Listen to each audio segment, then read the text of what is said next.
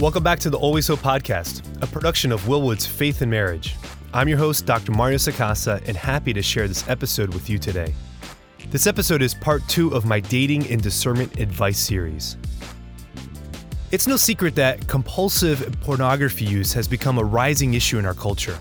Thanks to the ubiquity of smartphones, the ability to access pornographic images and videos is easier than ever. And leading scientists in brain research are starting to show the detrimental effects porn is having on our neurobiology. There are many tremendous resources available to help you in recovery. So my focus for this show is on how pornography detrimentally impacts a person's ability to discern their vocation in life. What guidelines should someone entering the seminary with this issue look for? What should I do if I'm a priest who struggles with porn or masturbation?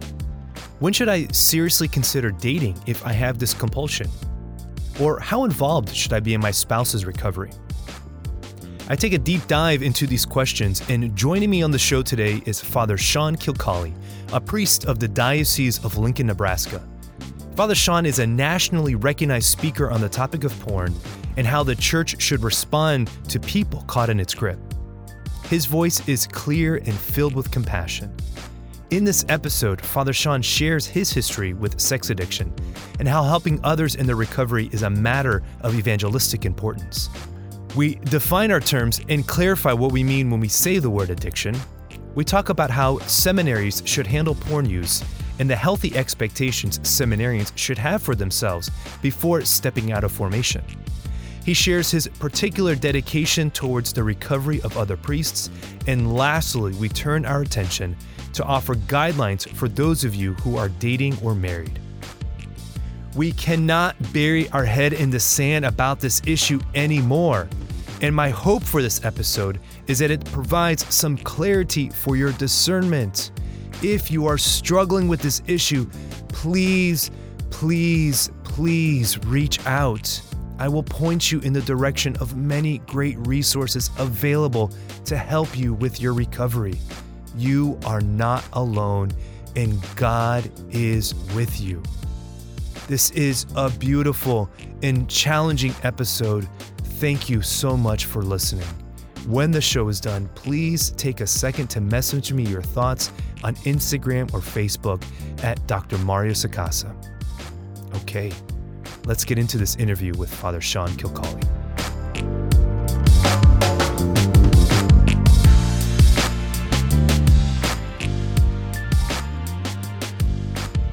Father Sean Kilcawley, welcome to the Always Hope Podcast. How are you doing today?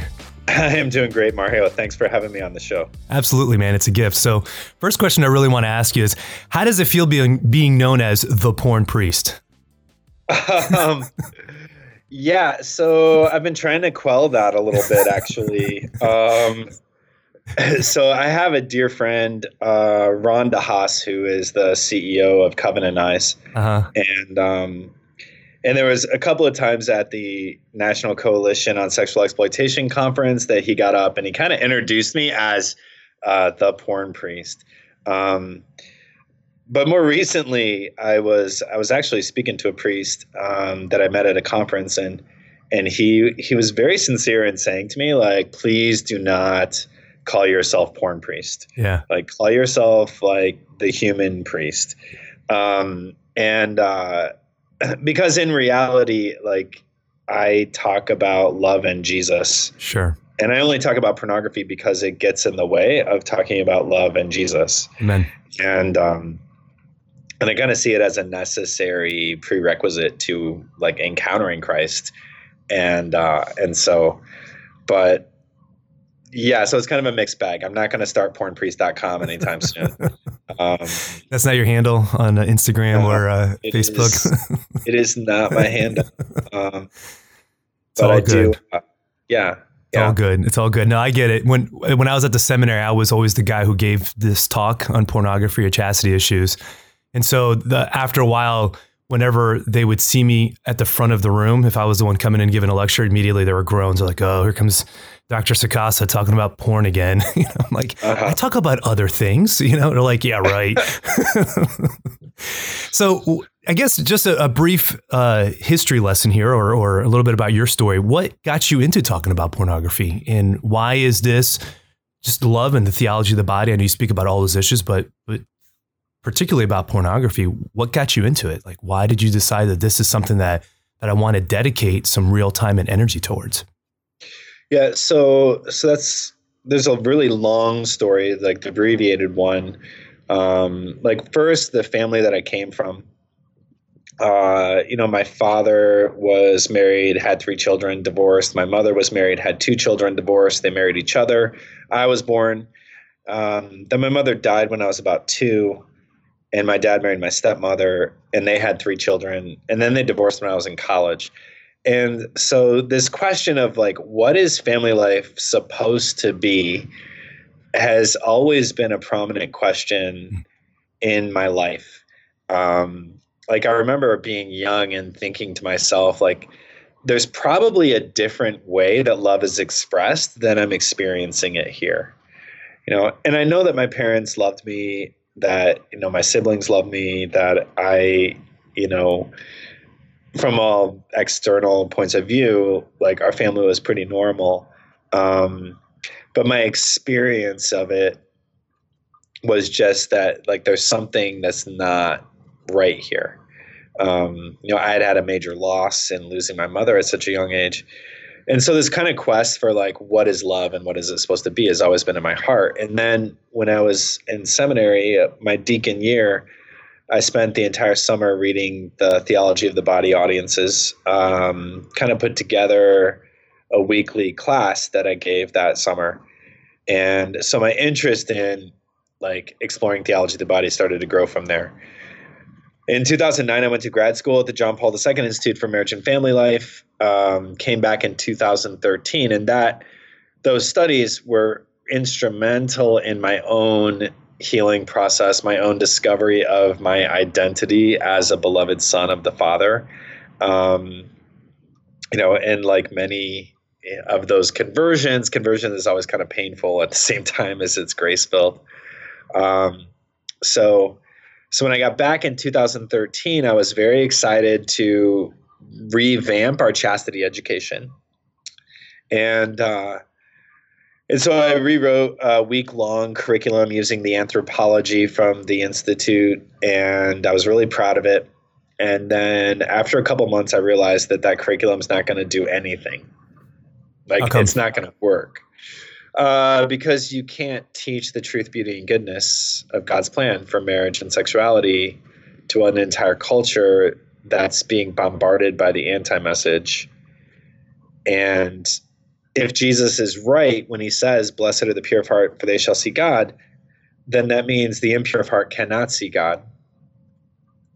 And the age of exposure to pornography had dropped down to between 8 and 11 at that point. Every kid has a smartphone. 90% of boys are getting exposed to hardcore pornography before they leave high school. 60% of girls. Nobody's talking about this. And unless we get them off of pornography, there's no way of encountering the beauty that our Lord wants to give to them. And there's a relationship between those things. Like, some people want to say, well, beauty will overpower the pornography.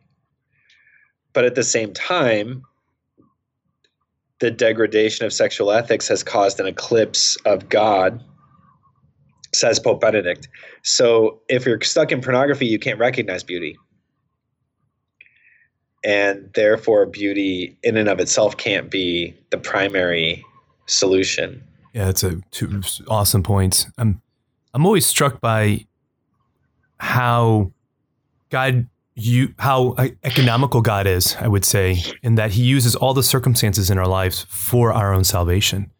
And that he would draw you out of the circumstances in your experience, and how you said so beautifully that you've always had this question of longing for love. And seeking that, you have found the truth in Jesus, and in a particular way through John Paul II's catechesis. But then out of that desire, you can connect also with others who are looking for that as well. The years that you were in Rome, what was the time there? You said you came back in 2013? Right. So when did you start your time in Rome? 2009. So 2009, yeah. I think the studies, you may know this, right? It's pretty cool. 2012 is kind of the marker. Like that's when the country, for the first time, over 50% of the country had the iPhone, had the smartphone in their pocket. Right. And so coming back in 2013, I can certainly understand, having been away when that kind of crossover happened, come back and be like, whoa, everybody's looking at porn now because everybody's got a phone. I mean, it's like, this isn't, hiding magazines under the mattress anymore. This is, everybody has access to it in their pockets.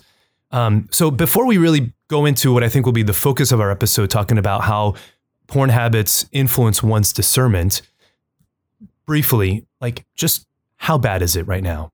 I mean, for people who don't know, or people who are doubting that porn can even be a quote unquote addiction. I mean, just like, where do we stand right now as a country with this issue? So in my pastoral experience, I have met with people that are 12, people that are 22, people that are 72. And what's common in all of those people is that they were exposed to pornography when they were 10, 11, or 12. The 72-year-old was exposed to pornography like that he found in the woods, or it was like Uncle Joe's stash that he stumbled upon, and it piqued his curiosity, kind of activated some, confusion, led to preoccupation and going back to it to try to figure out what I just saw. So the difference now is that basically every single 12-year-old has this opportunity to stumble into, in air quotes, Uncle Joe's stash, except they're stumbling into it on their iPhone. And so even in really good, families where they would never have pornography magazines, they'd never have pornography movies, they'd never have access on their televisions, inadvertently, their children have access through electronic devices. And so they're having the same experience of stumbling into somebody's stash at home. And I frame it that way to say, that it's not really their fault. And we just kind of got caught not paying attention when the technology shifted. So right now, how bad is it? I would just say, our culture is very wounded, and the stats do look like, 90% of boys, 80% of girls by the time they leave high school. The stats are first exposures between 8 and 11. There are other studies that show that high pornography users are found to score higher on acceptance of violence against women, acceptance of the rape myth, not enforcing standards with regard to sexual crimes. So in other words, if you were a porn addict and somebody committed a sexual crime, you're less likely to enforce a strong penalty because it distorts our perception of what's normal, what's not normal, where a boundary is supposed to be, or where are they not.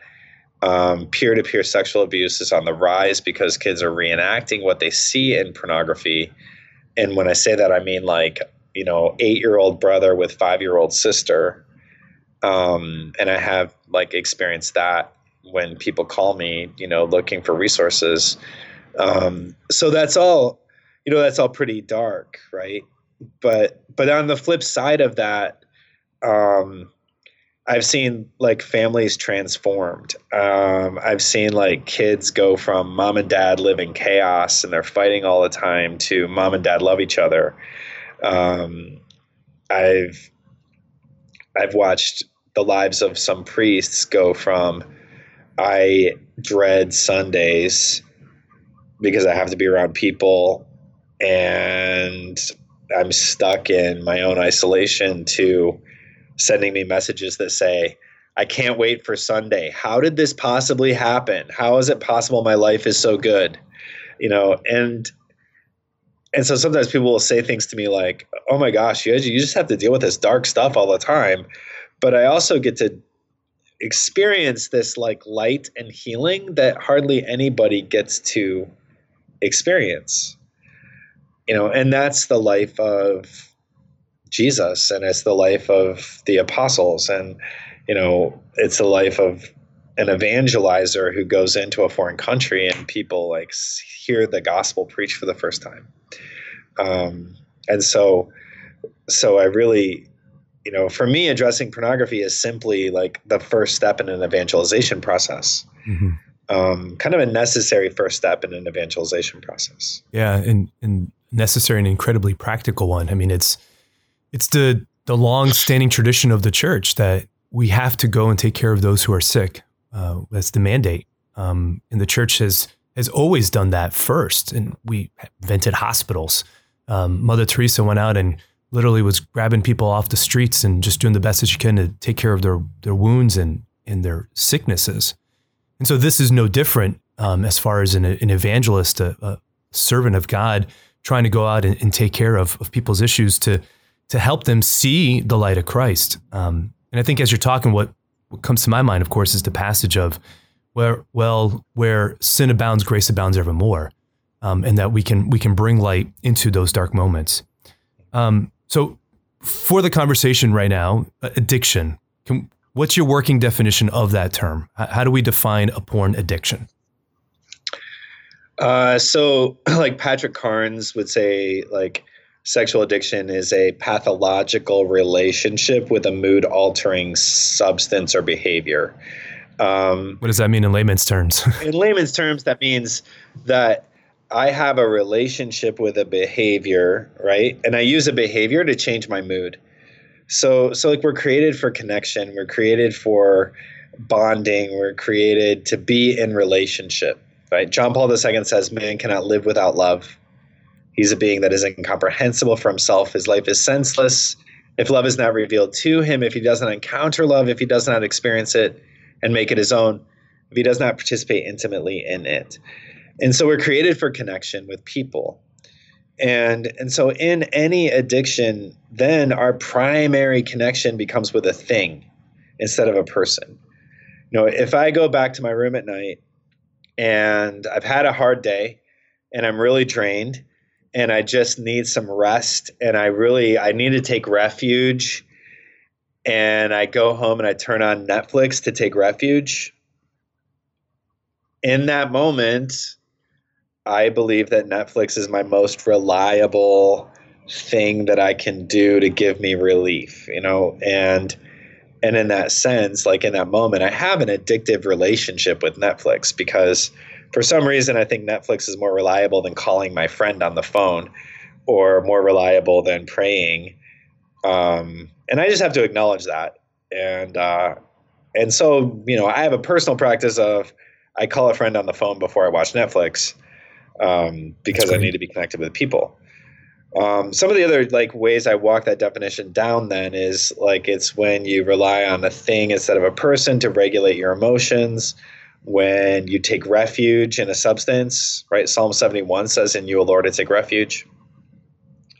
Another framework that I use is it's an inability or resistance to being alone with God. An inability or resistance to being alone with God. I don't know how to be alone with the Lord, and therefore I need this thing or this behavior to distract me from the world or to distract me from myself. So to the degree that one chooses the behavior or the substance over relationship, to the degree that one is choosing the behavior over God, is how you would say is to the degree that somebody's addicted? Is that a fair way of kind of characterizing what you're saying there? I would say that's the relational dynamic going on in addiction. Got it. There's 10 criteria for addiction, right? It's an out of control behavior. I feel like this behavior has control over me. Mm-hmm. I continue to do this behavior despite I have negative consequences in my life. I have losses, inability to fulfill obligations.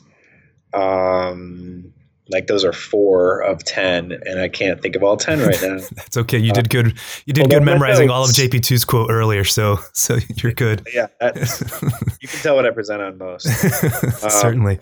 No, but I think you're on it. The one of inability to stop despite negative consequences is kind of one of the hallmark, I guess, definitions there. But certainly, I guess the thought that I have here is I've had other conversations with people when I was in my master's and doctoral programs who would just kind of almost disregard the capacity to even have a sexual addiction or a porn addiction, or have some people in my family who I say that I give these lectures to, and they're just kind of like, no one has a porn addiction. It's just heightened libido or something like that. And I'm like, I don't think so. I mean, like, if it's something as powerful as our sex drive, if we can be addicted to gambling, for example, right? I mean, how could we not even admit or the possibility that we could be that we could fall into this a very unhealthy relationship with sex or porn? Well, right, and there's the experience of many, many, many people that their sexual behaviors were out of control. And if you do something that you don't want to do, there's something going on there. The World Health Organization has recently defined compulsive sexual behavior disorder. So they didn't use the word addiction, and they're not classifying it as an addictive disorder, but essentially it's the same thing, right? Like, I have this compulsion to do things that I don't want to do, which means if you're a Catholic Christian and you go to confession and you say, I firmly resolve to sin no more and to avoid the near occasions of sin, but then you don't actually avoid the near occasions of sin, you have some kind of a compulsion, right? Either you're lying every time you go to confession, or you have a compulsion. And I think it gives more grace to say you have a compulsion. I would agree with that. Because I just don't think that many people actually, are maliciously abusing the sacrament of reconciliation. Right. Yeah, I would agree. It's very merciful the way you said that. Something you said earlier that I want to kind of jump on, and you mentioned this in one of your lectures that I saw recently, presentation you gave at 2018, the National Engaged Encounter Conference. I'll have a link to that in the show notes for the listeners if they're interested in listening to it. That's a YouTube video. But something you said right now is that the blessed are the pure in heart, for they shall see God. And that particular beatitude has struck your imagination. And you said, just kind of like you said just a little bit ago, that it works both ways, that when we are pure in heart, we are able to see God. But when we struggle with issues of impurity, it's actually very difficult to then see God. And so not in judgment, not in condemnation, but just really just kind of almost like a matter of fact, that if I struggle with impurity in my heart, it's going to be more difficult for me to be able to see and experience God. What more can you say about that? So Pope Benedict XVI, when he was speaking to the Pontifical Council on the Family in December 2011, says, the new evangelization depends largely on the domestic church. In our time, as in times past, the eclipse of God, the spread of ideologies contrary to the family, and the degradation of sexual ethics are connected, right? So the eclipse of God, the spread of ideologies contrary to the family, and the degradation of sexual ethics are connected, which means if we have this degradation of sexual ethics, we can't see God anymore. He's eclipsed. And that's really common in the pastoral work I do. It's very obvious how that happens. A guy will come in after 3 months of sobriety, like 3 months, no pornography, no masturbation. And he'll say, Father, like everything's brighter. Like, did you see like how green the leaves on the trees are today? And like I saw that like people are beautiful. And like, I mean, I never even knew like things were so beautiful. And we just don't see that anymore because our affect becomes dulled by, the way that we've altered our brain chemistry. And I had this experience when I was in Rome, and because my father died in 2006, a year after I was ordained. I never grieved. I was kind of a workaholic, hero, rescuer. I've learned much from Al-Anon meetings since then. And when I got to Rome, I was pretty burned out, and I was compulsively binge watching shows, and it was really a problem. Like in this depression I got into, also because the teaching of the church was crashing into the family I grew up in, and I didn't feel like I knew something was wrong, but I didn't know what it was. And so I spent hours and hours and hours binge watching shows. And then I went to therapy for the summer. Had 3 months of no screens, because I was just super disciplined about therapy. 3 months, no screens. Went back to Rome, walked into St. Peter's, and was like, holy cow, This place is amazing. And I had been to Mass at St. Peter's so many times, and it never struck me. But in removing that false kind of reality, the real reality strikes us in our humanity, at the core of our humanity. And so impurity does keep us from seeing God in creation and relationships. I had a guy who came in and saw me, and he didn't think he had any addictions. Then we kind of realized he might have a sexual addiction. And he went home and he got pornography and masturbation out of his life, came back after 2 months. And he was so grateful. He's like, thanks for the therapy referral. Thanks for, I've been seeing my priest for spiritual direction. But the weird thing is, I was in the car with my son the other day, who's 8, and he just kind of looked over at me and said, I like the new dad. Beautiful. I like the new, like, out of the mouth of an 8-year-old, I like the new dad. And what happened? He just became more able to be in relationship with his son. And then his son was able to experience the love of God, like, through the love of his father. Mm.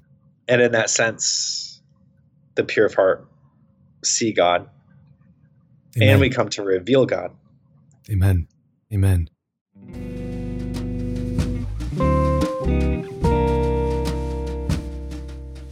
Hello, this is Dr. Mario, and I'm taking a quick break from my conversation with Father Sean Kilcawley to remind you that Always Hope is a proud production of Willwood's Faith in Marriage. At faithinmarriage.org, we have a number of great resources available to help you in your marriage or vocational journey. Please check out our website and take a second to read my blog. I got some great content that'll help you see God's goodness in the challenges of life.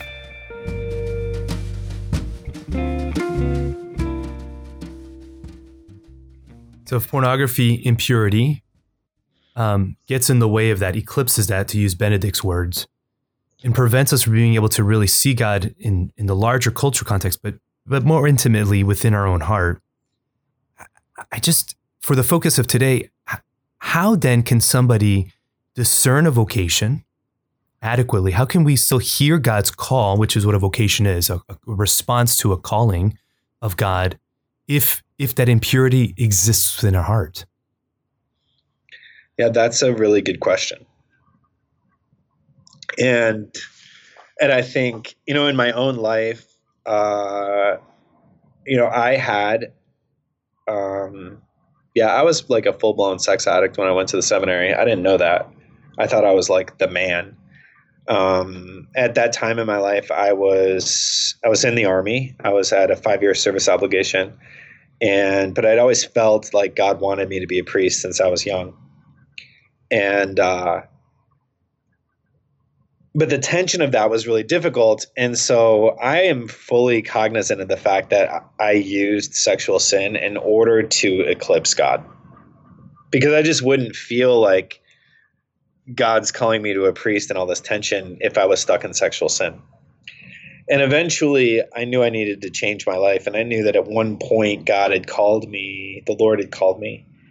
And I kind of went to the seminary. And part of my discernment, and I never would have said this at the time, part of my discernment was like this desperation move. Like, if I go to the seminary, that will get this out of my life. And that worked for you. And it didn't, It got out of my life, right? Yeah. But it wasn't from walking through the doors of the seminary. Sometimes we have this romanticized idea of how our Lord works and how grace works. And we kind of think, if I'm generous enough to give my whole self to Jesus, then he's going to heal everything as a reward for deciding to enter into priesthood or religious life, which is really messed up thinking. So I think that there's the ability to enter into, like, to have an intellectual discernment, to intellectually say, like, yes, like, I want to do this. But there's not a complete surrender of one's heart if we're still enslaved to sin. And this is the most common form of denial that I see among faithful people, is that I can be holy and have a periodic pornography and masturbation issue. And because these things don't go together, Jesus says you can't serve God and mammon. So you can't be holy and be an addict, because being an addict means you're enslaved to sin. And I don't want to say that in a judgmental way. I'm just saying that, like, if you're enslaved to sin, you need mercy, because that's the first stage of the spiritual life. The first stage of the spiritual life is to acknowledge I'm a sinner that needs mercy. I receive mercy. And then as I respond to that mercy, I enter into the purgative way. And a lot of times, like, people that I know in discernment, they haven't really ever received mercy. They're just trying to be in the purgative way. And in my own life, I know it wasn't until I decided to pray like a pagan that our Lord started working on my heart. And when I say pray like a pagan, I mean, like, I'm just going to, like, ask Jesus to reveal how much he loves me. And that's really all I'm going to focus on, is being a beloved son. What does that mean? How do I grow into that? And am I really confident that our Lord is there for me? Like, am I really confident that he has my back? Am I confident that if I really give my whole heart to him, that he's going to take care of it? Because that's, like, a core question of all of our lives is, do I believe that Jesus is Jesus? Like, do I believe that God is there for me or not? Yeah, I mean, that's the question. You know, we think about the spiritual life, the purgative, the illuminative, and the unitive way, those three distinctions. The one you're focusing on is again, just a beginning, but that question of faith is one that we carry throughout our whole lives. Yeah. And so for the man or the woman who says, as a last ditch effort, like in your experience, I'm just going to go to the seminary, or I'm going to enter the convent, and that's the thing that's gonna make me better magically. And I found that attitude often with the guys, and maybe they'll get a couple months in or something, and they're like, all right, I'm rolling, this is great. And then they hit midterms, and then it's like all the stress comes right back to them, and they go right back into old habits. And then they feel even more shame or more guilt or questioning their own discernment. And so I do think that God blesses the sincerity of somebody's heart, but entering the seminary isn't some magic trick. It's not like all of a sudden I entered the convent, or I went to the seminary, and all my bad problems are just going to magically go away.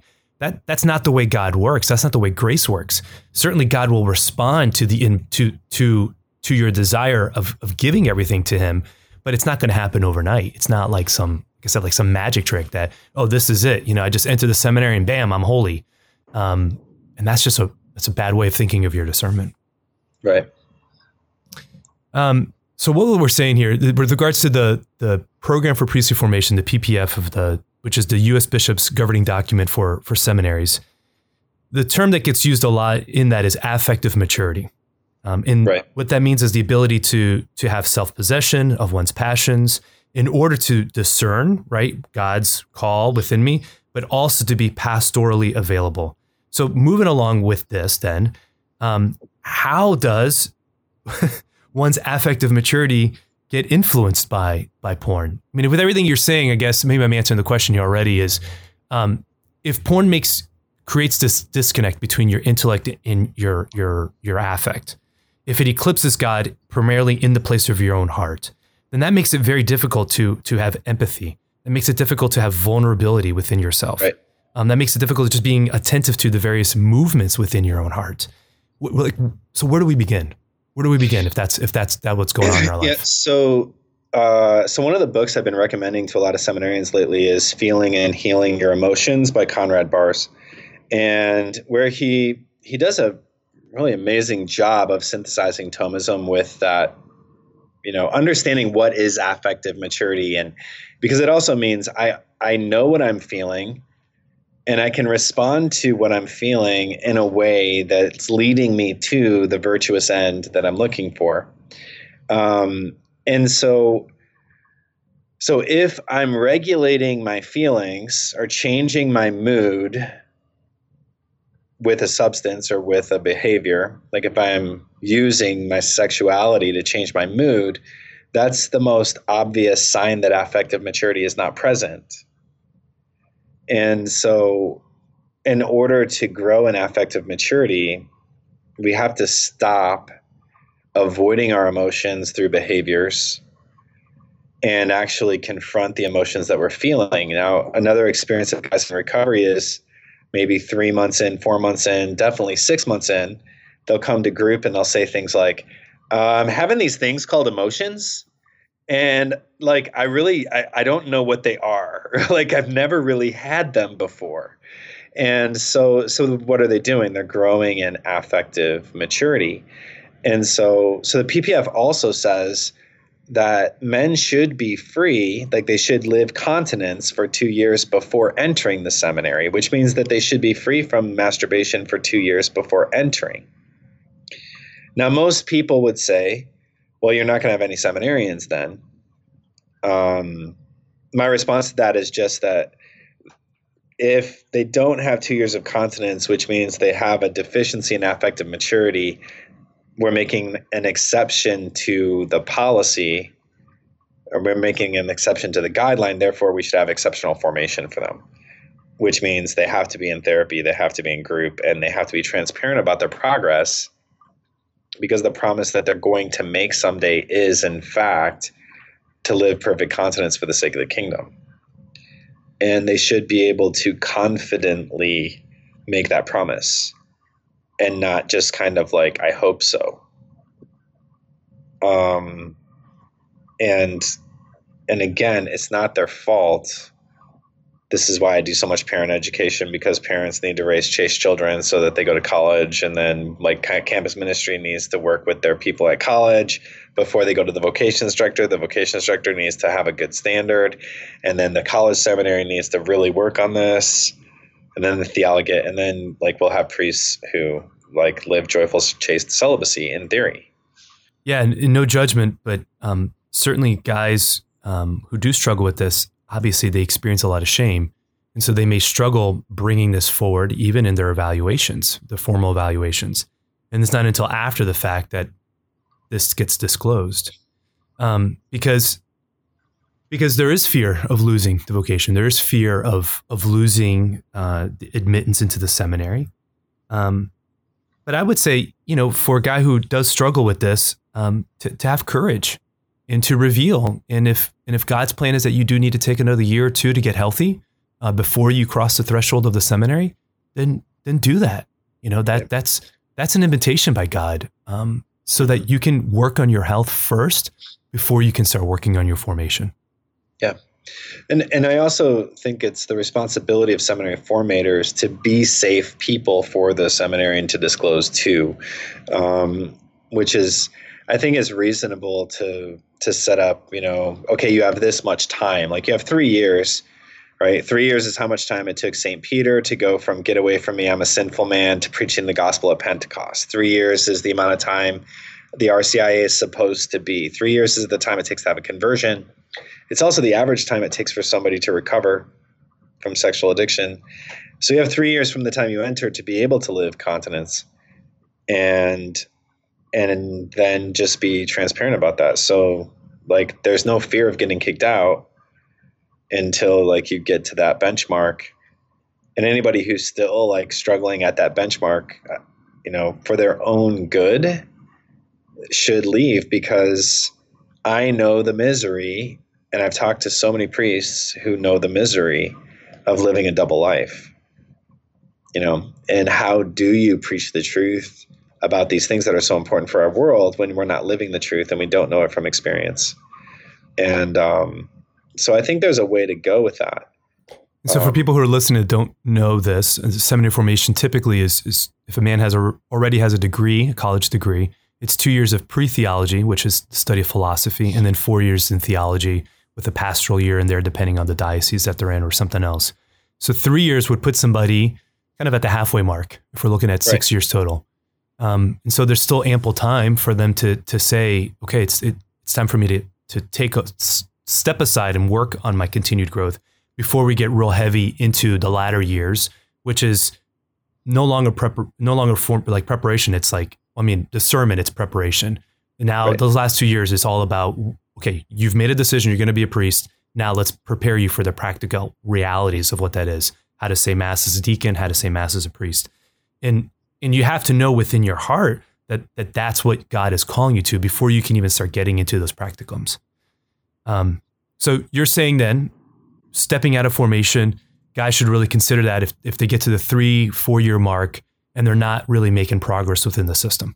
If the system is trying to help them, should be able to have a year of continence within that 3-year window. Okay. And if they don't have a year, then they should step out. Now, I work with guys all the time who, once they go to Sexaholics Anonymous meetings and they're in therapy, sometimes they have to do some like trauma work, but they end up with a year of sobriety fairly, quickly. Like, there's a priest I've worked with, and he had a year of sobriety from the time he started going to meetings. He just needed to go to meetings. And part of it for him was just like, he was so ready to go to meetings because he had tried everything that didn't work. Yeah. And that was kind of a formal act of surrendering, was saying, I cannot fix this on my own. I need people outside of me. And he started going to meetings, and he got a really good sex addiction treatment therapist. And he had a year of sobriety, like, out of the chute. That's awesome. And so it's not a standard that's too high. And oftentimes I think that our standard can be too low. Because talking about addiction, one of the criteria is not frequency, right? Like, frequency of acting out is not an addiction criteria. So people will say, well, I only act out monthly, or only act out every 6 weeks, or I only act out when I go home. But if every single time you walk into your high school bedroom you act out, you don't have the habit or the virtue of chastity. If there's something about this little environmental factor that makes you act out, you don't have the virtue of chastity. You might be white knuckling in the seminary, you might be like needing a structure, and but the virtue is not there. If every time you go into your high school bedroom you act out. Yeah, no, it's a really great distinction about frequency, because I know sometimes that kind of gets brought up. But it's if that mood altering is always there, or if the structure is removed and you don't have the inner resolve to be able to say no. Mm-hmm. Yeah, I mean, filters go a long way. Having the systems in place to prevent access to seeing Uncle Joe's magazines is there, but one has to cultivate the interior strength of self-denial. Now, Father Sean, I know we've been talking a lot about seminarians here, but what about priests? Okay, what about guys who, this is a great guideline, 3 years, awesome. They didn't follow that, okay? And now we're into the priesthood, and we're seeing guys who are coming forth with this issue, even in the priesthood, and bringing the struggle into the priesthood. Again, what words of encouragement could you offer somebody like that? Yeah, I really feel this is probably what I'm most passionate about is working with my brother priests. And I have a great love for my brother priests. And so, I think that the main thing is that, like, it's possible to get help, and I think in the modern, like in the current climate, it's really hard, right? Because our brains go to catastrophic thinking, like, somebody struggles with pornography. Is it child pornography? Are they going to go to federal prison? They're struggling with pornography, then they're going to act out with people. Like, they need to go away to inpatient treatment forever. Like, these are fears that we have. Or will everybody think something? Will everybody think they're, abusing a kid, which they're not? And so my general, like, guidelines or principles that, these are things that are my opinion, right? They're Father Sean's opinion. Is if a priest crosses a flesh boundary with a person, then they really do need to step aside from ministry for a specified period of time, because at that point, then their behaviors have become so escalated that now they've violated their vows with another person. There's another person who knows about it. They could always, like, go to the paper or something, and you need to step out, because obviously there's a need for deep conversion, in one's life. If they're struggling with solitary sins like masturbation and pornography, there's ways to get help. And I've seen priests who they just go to outpatient treatment, and, like, they just go to the ITAP website which is the website where you can find a therapist locator for therapists who are specialized in sexual addiction treatment. They call and interview the therapist and say, like, look, I'm a priest and I'm living celibacy, and I need to know that you're not going to try to pathologize my vows. Sometimes in that conversation, I'll say, I know that your ethics state that you aren't going to violate somebody's morals, but I just want to like verify that with you so that I can be confident in referring to you. Yeah. And I gently remind them that that's what the professional ethics state. And I've seen guys do amazing with therapists, even therapists who weren't Catholic, because the non-Catholic therapist actually was able to call them out a little more than they'd ever been called out before. Yeah, because sometimes the Catholic therapists can fall into parishioner mode, and sometimes we don't challenge Father. It's hard having a dual relationship. Like I currently see a therapist who's Catholic, and I intentionally, like, I don't wear my collar into the appointment. She's very good with her boundaries, but I think part of it for me too is like, okay, I'm not a priest in this setting because I'm very tempted to want to collaborate with this person in the future. But I've never collaborated with her before, which is like, yes, I can go see her. So anyways, so doing that and finding an SA group, like, guys do amazing when they go to Sexaholics Anonymous 12-step meetings. And that's really scary for guys to go to a meeting because you don't know who you're going to see or who's going to see you. But there is a online meeting that's just priests. And they're just like good guys who have struggled with this. They're just guys who got exposed to porn when they were 10, and the seminary didn't like really like help them along the way. And I've been willing to do, like, I'll do a free assessment for any priest who wants to do a free assessment, you know, if they really want to look at their life, and they're free to send me, you know, to look me up online, send me an email, and I can send them the code and we'll talk on the phone. And then I would do that. You know, I've never made that in a bold, sweeping statement on a podcast. I've never made that offer before. But I would be willing to do that for them because there's like a ladder of shame in the church. You know, it's kind of like single guy, single girl, married guy, married woman, seminarian, deacon, priest, bishop, religious sister. And the farther up that ladder we are, the more difficult it is to get help when we need it. And I know of, you know, dioceses where priests have actually formed meetings, but they're doing a 12-step meeting, you know, and they're just like, okay, we want to be different.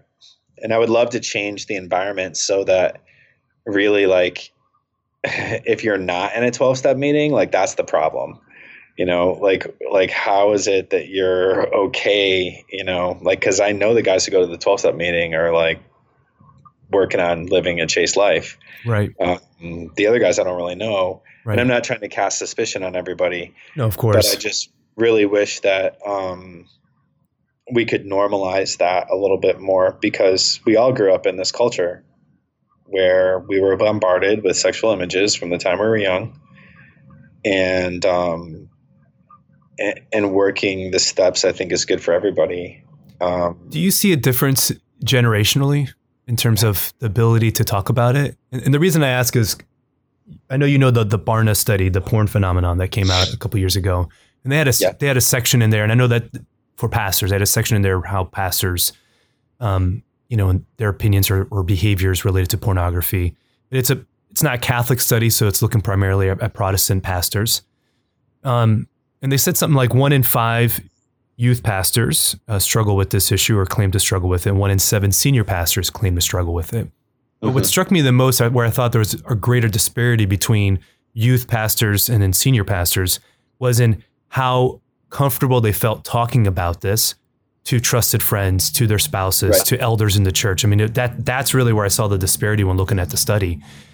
Do you feel that kind of translate over within the Catholic Church, that maybe the younger guys are a little bit more open about talking about this, or not? I think so. I think generally speaking, young people are more willing to be transparent about their lives. Yeah, that's true. They've kind of grown up that way. they're tired of fake relationships on social media. They don't trust people unless they're authentic. And so they're just really more willing to disclose things. And then when they start getting help, they just tell everybody that they got help and it's amazing and it's going so well. Within the priesthood, I think that it's hard for all of us to admit that we have problems, and so, either because we don't want to burden people with our problems or because we're trying to set such a high example. And so it's always hard for priests, I think, to disclose, and to enter into that conversation with others. The older generation really wants to help people, and sometimes the younger generation criticizes the older generation for being so social justice activist mentality. But the reality is they just really care about their people. And so they have a desire to help them, because they care about their people. But then having the difficult conversations, like what are you looking at? How long has it been going on? And, are you willing to get, like, that conversation is a little scarier for the older guys. The younger guys are at greater risk to have had the problem themselves and not be recovered yet. In either case, and I think this is just across the board, we all have a tendency to try to tell people to do what we did. Right. Like, everybody has a story of how their sexuality got integrated. Even if your story is, I have always had perfectly integrated sexuality, there's a story about that. And so the person who got healed in adoration thinks everybody can get healed in adoration. The person who went to Sexaholics Anonymous thinks everybody has to go to Sexaholics Anonymous. The person who did therapy thinks everybody should be in therapy. The person who's like a white knuckler, miserable dude thinks everybody should be a white knuckler, miserable dude. And so I think we have to remember that, like, all these things can be good. And except for that last one. Yeah, except for the last except for the last one. But we want to walk with people and discern, like, what does this person need? Because I've worked with guys and working with me, they did amazing. And I've worked with guys who work with me and it's like horrible. And I'm like, you need to go to a different therapist, because obviously I can't give you what you need. And I might be triggering all their priest issues or something that I don't even know. And some people, like, they need to be in SA and get a sponsor. I mean, typically my advice is always, like, go to SA, get a therapist, and have a spiritual director. And then your bases are pretty much covered in terms of your recovery. And so, again, like, old guys, young guys, I think there's a commonality, which is that we tend to be prideful as priests, and we tend to be superheroes, and we tend to be codependent rescuers. And so we have a hard time making referrals because we really want to be able to help them by ourselves. And that's part of our own surrender, right? Because it's really about surrender. It's not about self-control. It's not about, like, controlling my passions. It's about, like, did I surrender my heart to Jesus or not? Like, and what is my particular role with this person? Because I find that even as a therapist, I mean, therapists are notorious for being codependent also for the same reason. So because we all want to be the superhero to save everybody's lives. And it's just not the case. Sometimes I'm getting the baton, so to speak, from some other therapist who did years of work with this individual. And now I'm just meeting them at the right time and able to push them through the finish line, so to speak. Mm-hmm. But there are often times where I do work with people and maybe minimal growth or something. And I mean, it's great. I'm happy we're meeting, but somebody else is going to be the one who's going to see the fruits of that. And it's a moment of humility for us to remind ourselves that we are not Jesus.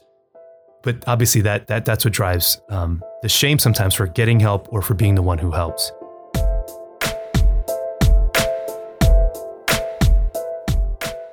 This is Dr. Mario again, and I hope that you're enjoying this episode.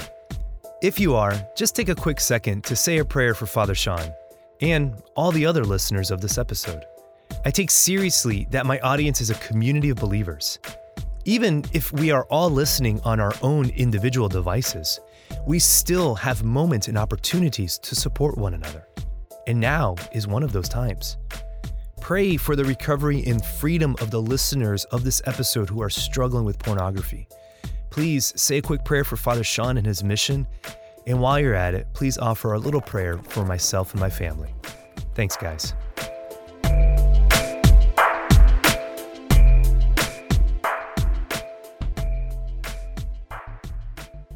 We've spent a lot of time talking about discernment with seminarians. I really do want to just talk for a few minutes about dating. And for people who are in a dating relationship, if somebody feels the call towards marriage, and that's the direction they want to go in their life, everything we spoke about applies to you also in terms of getting sobriety so that you can listen to your heart, so you can have purity of heart, so you can be able to see God. What's a guideline that you would offer for somebody before they even think about dating? How many months of sobriety should this person have before they can really give their heart over to another individual? Yeah, I usually would recommend, like, how many months is a hard thing because, people are always going to interpret that with their addict brain and say, okay, I just need a white knuckle for 3 months and then I can start dating. But generally 3 months is what I would say you want to be able to put together. Like, most people can white knuckle for 30 days, 60 days.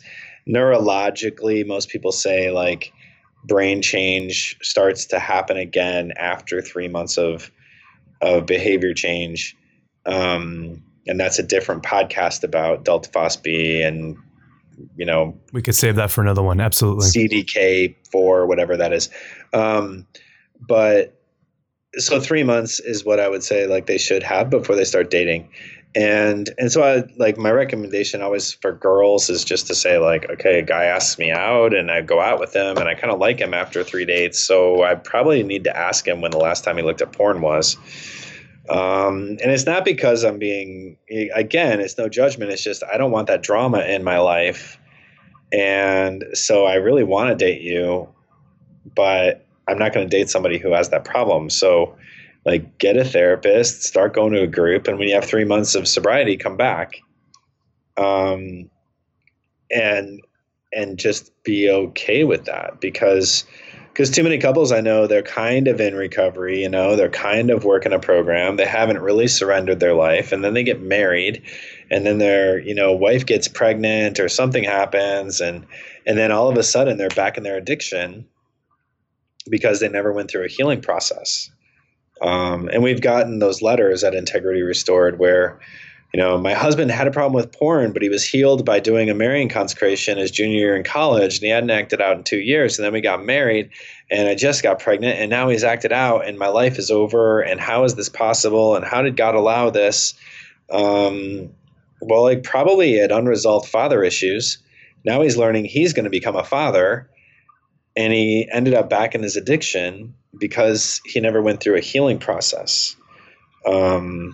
And I kind of just call that, like, cleaning out the bottom of the coffee cup or, like, kicking the bushes to make sure there's nothing potential that's going to get tripped up later. I mean, right. You've probably seen clients where, like, they're one couple, they're like one way, and then they have babies, or their baby turns the age that they were when they were abused or something like that. And all of a sudden I'm living with a crazy person. Like, what happened? Yeah, so the guidelines are there certainly from the start.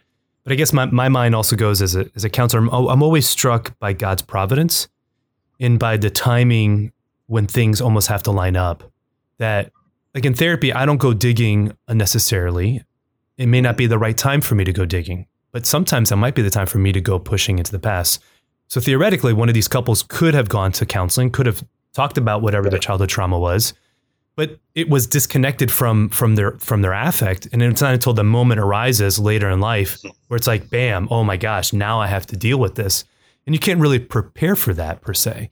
Right. I mean, you want to do as much work as possible, but there are some situations where it's not, I'm not really not trying to sound pessimistic. It's really just, I believe that God ordains certain times and certain moments.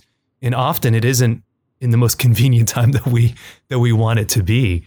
And so we have to certainly be open to that. But what do you think with again, thinking about girlfriends who have a boyfriend that struggles with porn, or even in an early marriage circumstances like you spoke about, if they didn't necessarily follow the 3 months and get the healing that they needed prior to dating, now this issue has become a real issue in their engagement or even into their marriage. What role or what guideline could you offer a girl or woman in that circumstance? Like, to what degree should that person be involved in her husband or her boyfriend's recovery? So when two people get married, they say, I take you as my husband, I take you as my wife, which means I'm willing to receive all of you. And so then that means that when they get married, somebody's saying, I'm giving you all of myself, all of my history, all of the things I've ever done. I'm not going to have secrets with you. I mean, that's what that means. And so like I talk about on Engaged Encounter that like couples should, and we should be asking them, like, have you disclosed your entire sexual history to each other, to include pornography, masturbation, any sexual abuse that's happened in your life, like those things that we're kind of ashamed of, because otherwise you're depriving yourself of the opportunity to feel received by the other person. Because then you're always living with the fear that, well, if they knew everything about me, they wouldn't have married me. And, our sickness is in our secrets. And so like that conversation doesn't happen all the time for couples. And then that's why like they get surprised by things when they pop up. And then in terms of like recovery, like, does a wife have a right to know that her husband's going to meetings? Like, yes, because he's violated a promise that he made her. Now everything he's ever said is going to be questioned by her.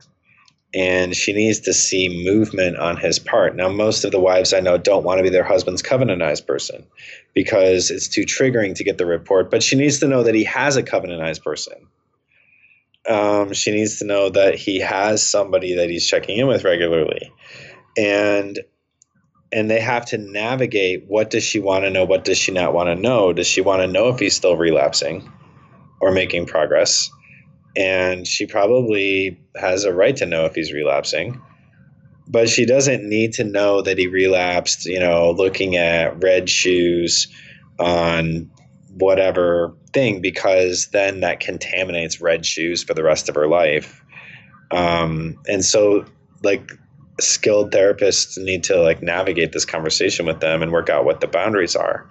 But I found particularly when there's a wife who has kind of a devotional forgiveness of her husband and patience with her husband, the husband is often an unmotivated client in recovery. Is often an unmotivated? Unmotivated, yeah. Okay. Because he knows his wife's going to forgive him and there's no consequences and he hasn't felt the pain of his addiction yet.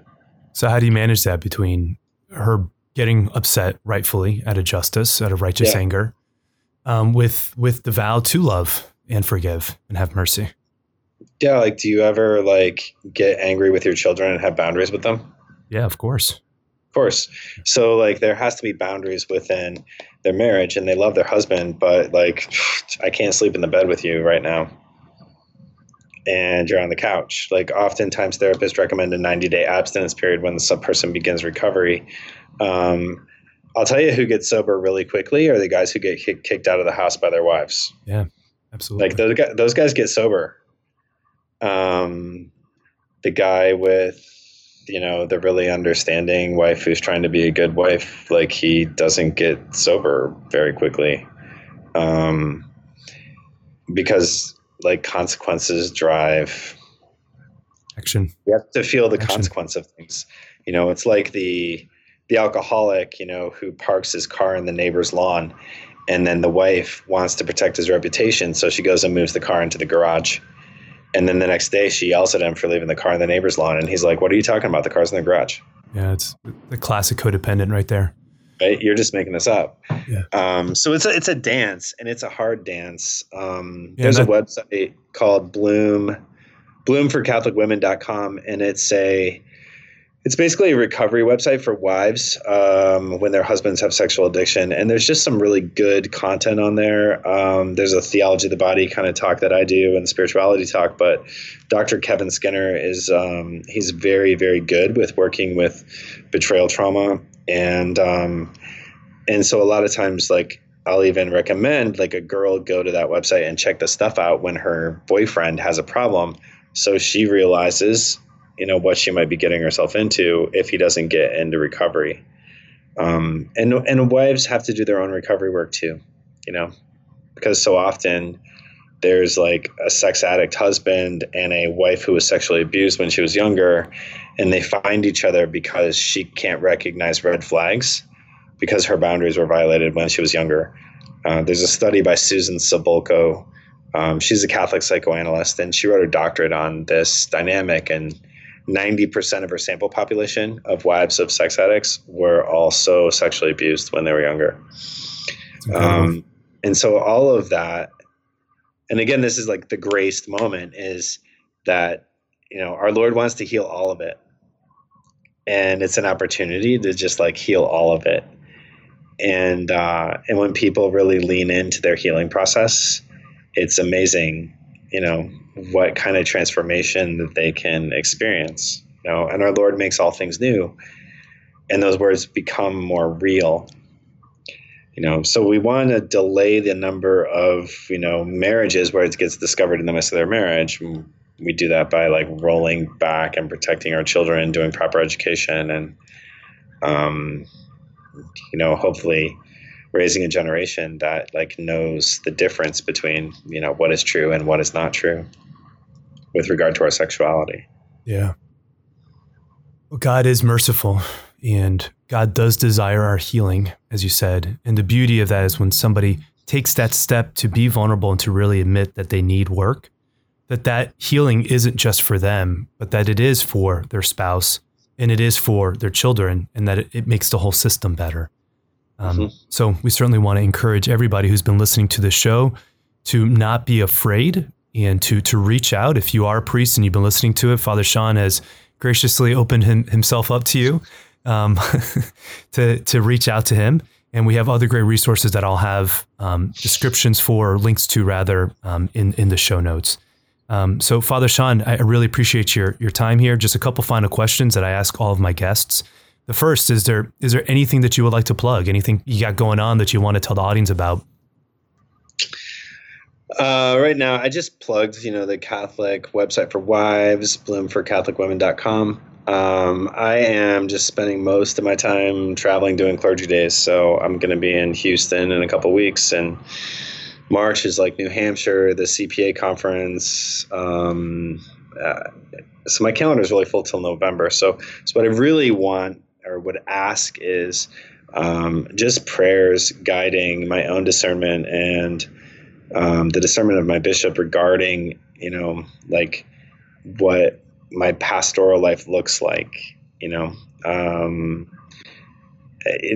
you asked, like, how did you come to do this? It was really just like what our Lord asked me to do. And I've just been trying to be faithful to him.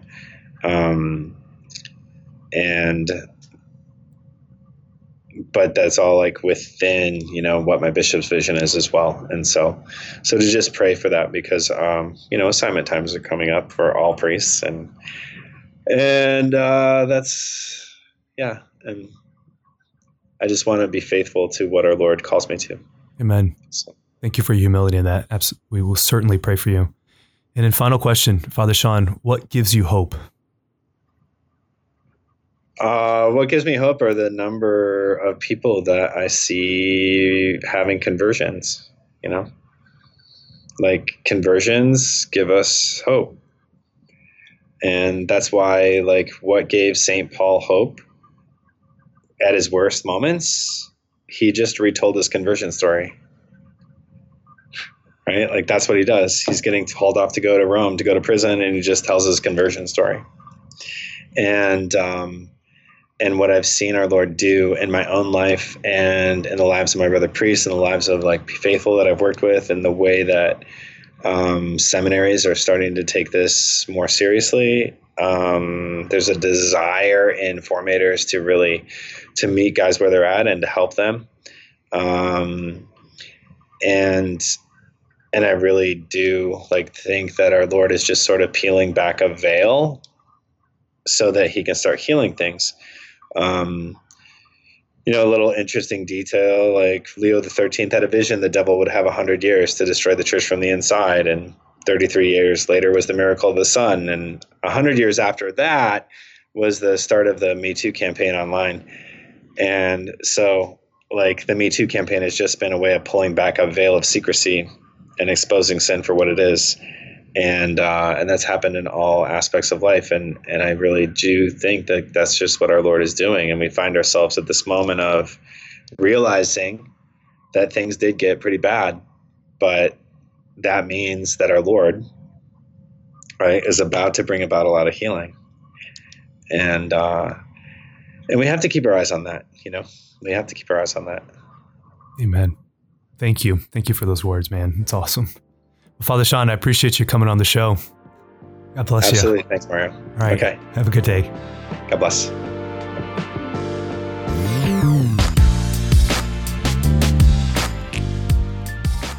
Well, that's it, guys. It's a tough topic, but I know we needed to go there. So thanks to Father Sean for his time and guidance on these matters, and thanks to you for listening to the show. Part 3 of this Dating and Discernment Advice series will be out soon. That episode is an interview with Mary Rose Verrett, who along with her husband created a marriage preparation program called Witness to Love. Mary Rose offers some great advice and wisdom on the dating scene, so can't wait to share that one with you too. Please offer your support to Always Hope by subscribing and leaving a review. God bless everybody, and have a great day.